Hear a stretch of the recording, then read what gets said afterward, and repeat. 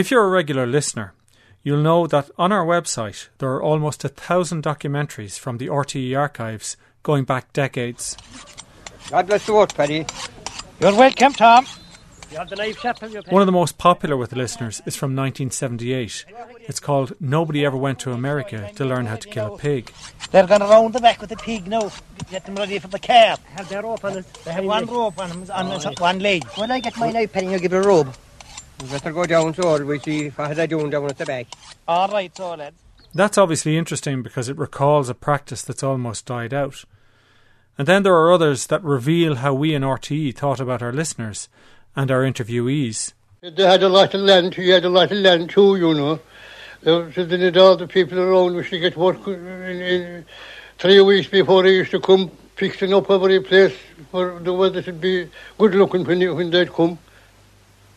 In case you found that difficult to follow, what Mr. Quinn told us was that his uncle, John, as a boy, was chosen by James de Bastero to be educated in France with Florimond, and that his education completed... That was from The Count at Durras from 1966. And as you click through the website, you come across documentaries that, no matter their age or the age of the subject, they're just good stories, well told. One in particular is Bargemen from 1976 by Brendan O'Keevan. Here are a few longer extracts from it. You may not agree, but I think there's a great energy to this. The lads from the Barrow, and they always said Shinny and Hoggy. Shinny was port and Hoggy was starboard. And the reason for that was there was one particular man who was a hackman. He had a barge of his own on the canal. But in his latter years, the man became blind and lost his sight.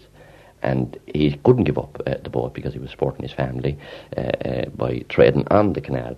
But two of his sons crewed with him, Shinny and Hoggy. Shinny was a skinny fella like myself, and Hoggy was nice and plump and well covered. So as they'd be going along the canal or approaching a lock or anything like that, they'd shout the instructions back to the fella, up to Shinny, over a little bit to Hoggy, they wanted to go to port or starboard. And the name spread and went around the place, and it sounded very strange to hear a man coming into, say, Banner or something like that. Bring over to Shinny there a bit. You know, but this is how actually the name came about. Come all ye dryland sailors, bowl and listen to me song. There's only 40 verses and I won't detain you long.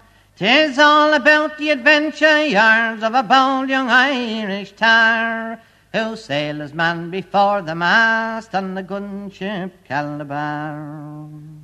Now the skipper was a strapping lad, he stood just 4'2". His rose was red, his eyes were black, and his hair was a Prussian blue. He wore a leather medal that he won in the Crimea War, and his wife was passenger mate and cook on the gunship Calabar. Now we sailed away with a favouring breeze, and the weather was sublime. But just in the straits of Rialto Bridge, where you can't pass two at a time, another craft ran into us, which gave us a serious check. It stove in the starboard paddle wheel box and destroyed the hurricane deck. Now when hugging the shore of Inchicore, a very dangerous part, we ran aground on a lump of coal that wasn't marked on the chart. And to save ourselves from sinking and to save each precious life, we hove the main deck overboard, including the captain's wife. Are you aware of the fact that they used to have a little, they used to take a little drop of porter out of each barrel, but they had a written law about it. A sweet can was the maximum you take out of a firkin, and a biscuit tin was the maximum you take out of a hogshead. The method of doing this was you just tap back the hoop on the barrel, and with a gimlet bored a little hole and filled your little sweet can. But if any fella took 2 cans of porter out of a hogshead, he was ruined. You know, that was a mortaler. Oh, just the porter was a great man if you were drinking. Oh, sure. I tell you, it kept half of my life in the canal. I often was there myself too, in later years when my father got round to Lalmerson, I'm sure.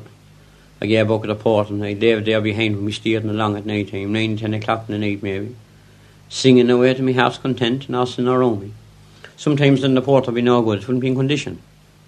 So I'd redden the pork on the fire, red, stick it down the bucket, I'd mull it.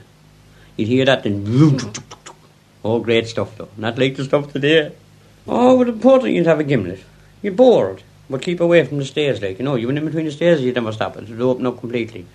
You bore a hole in the centre and you bore another one on top. That'd be in the winter time, of course. But in the summertime, you see, you need to bore the one hole. It was mad, it was in condition. You held the bucket out, it might blow it out of your hand, you see. But then you'd average, you'd take 5 or 6 pints out, of course. But then you knew you wasn't robbing anyone. Because Guinness always spent 5 or 6 pints extra on every barrel. It was a wooden barrel, he allowed for leakage. See? But then Diard and Lung came out and the thought that put pill to, but we conquered that too. We conquered that too. When you had it for about 2 weeks going around, we found out how to do it. We got a lead going, a little tinker like, as we call a tinker like olden times used to go into it. So we take away that with a penknife. And we used to get the horn now in the boat. We used to have a horn that time, we see for calling the lockkeepers. So we get the horn, we push in the narrow part of it in. And out would flow the port or mad. And when you pull away the horn, it would lock itself again automatically. So we said, they were handy away. So we yoked up a bit of a bent pipe. We used to shove it in and hold the bucket under it. But we then you take maybe 2 pints out there now. Because you see, we'd have the water out of the wooden barrel and it wouldn't be in condition. So we give it 2 squirts of iron long for a head on it, you know. Oh, I should want to think what we done. So we had to do it to survive. One for all the money they were paying us anyway. Even the cooking methods, there was one dish, there wasn't room, you see, in the small area today, out the table was 4 knives, 4 cups, sauce or something. They had one communal dish. Cuddle cushion, I'll tell you what it is now.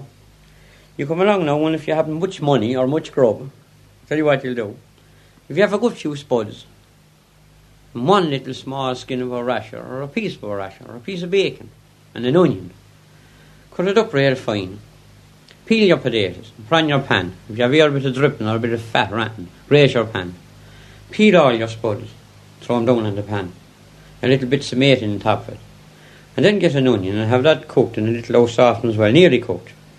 When the whole lot then starts steaming, you put the water, cold water in the top of the pan. Swing your bits of meat and the onion, the whole lot in the top of it, and put an enamel plate down on top of it, and lower in your primes. And you see the lead lifting like this, and the steam coming out of the sides of it. When it's near done then, you have the table ready, you have it down and crop it off a bit. Of course, you won't put any butter on it. You save butter with the cuddle cush, you see, they go around the side of the pan. And they'll be smacking the lips after it. The whole lot then will plough into it. But it's a nice old feed when you have nothing else like, you know, it's tasty. But you can't beat the pig's head. Oh, the pig's head is me man, boy. And a great big poison enamel basin.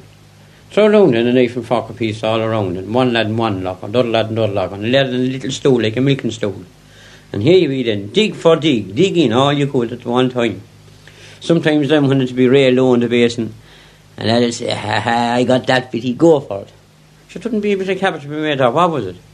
Sometimes in the hole come in the enamel basins. We used to have to tear a bit of the old sheet of the bed maybe, or a bit of old shirt, and twist it and shove it up in the hole and pull it through and put a knot on it. And redden the pork on the fire, and burn off the ends of the old cloth, you see, to stop the greasy water from coming down on the old table on you. Here your man go for, and he pulled the whole bit with cloth or shut out right through the hole in the basin. Well, Jesus, we should tell you great ones. 3rd of December 1948. I remember leaving Tullamore around 4 or 5 o'clock in the evening. My father and myself. And we were coming, we said we'd go up as far as Killinlaw that night, like. We'd tie up the boat there and we'd wish my daddy's brother and sister a happy Christmas. So we left anyway when we got to Ticknevin Lock. My father said, you get out to the lock now, Jimmy says, ready, he says, and I'll throw you up the rope, he says. So I said to my father, okay, I said, I got out. John Pender, the lockkeeper, was there as well. And John Pender says, good night, Jim. I said, good night, John. How are the old night? God, he said, it is. He says, where are you, soft? I said, we're going off, we have a load of him. He said, but I said, we're only go up as far as Killinlaw tonight. That'll do us, you are. Father threw up the rope and we stopped the boat in the lock. She rose up and I opened the breast gates. John Pender took off the stop rope and he threw it into my father and he wished him a happy Christmas. So we got when she was there in the lock anyway, I went down the engine room and I filled the trucks and pumped out the old bilge and looked at her. She was nodding hoping. Said to my father, everything's all right down there now. I think now Jimmy said you ought to go up and make us up a tea. And again you have the tea ready, he says, we'll be at Killinlaw Bridge. We'll tie up there then and we'll drink the tea, he says, and we'll clean up the old cabin. We'll go up then and we'll wish your aunt and your uncle a happy Christmas. Fair enough, son. So I went up and I lit the old primus. Sat down and was just, that time I didn't throw at the table because we only 2 was in. I put a bit of paper in the locker and put down the 2 mugs and the old bowl and spoon apiece and 2 cuts of bread. Next thing the boat struck the bridge. I leapt up anyway, boat was going full bore. She was only going from one side of the bank to the other nowhere. I ran back to deck, showed and bawled for my father, no father, Daddy was gone. So my father's push bike was behind the old deck load of empties and I took it out and I rode a carberry and going to Galares about 4 mile away. Police brought me back and threw the old bike alongside him in the car. Showed him out. I dragged the river until 3 o'clock in the morning. Said, your father's not in it, you may go to bed. So I said, I'll wait anyway, Daddy might be back. So myself and my daddy's sister and brother, we sat there in the cabin waiting and wondering and thinking, no sign. Every minute we'd hear a step coming. No step, no Daddy. I got an easy anyway and daylight broke. As you know, winter time, about 9 o'clock I walked down the bank. Just right in front of Kyne's house, there's a slip where people goes out to raise water up. There he was standing up in the water. His left hand tight on his breast, another one by his side. The water barely flowing over his hair. 4 feet in mud. Oh, me love is a boatsman, he's handsome and tall. He sails down the Barrow, the neatest of all. From the documentary Bargemen from 1976 by Brandon O'Keevan. One of the more than 900 documentaries you can hear at a click on the Documentary on One website on rte.ie. I wish him safe sailing as the north winds that blow, with a fine pair of horses going down to Carlow.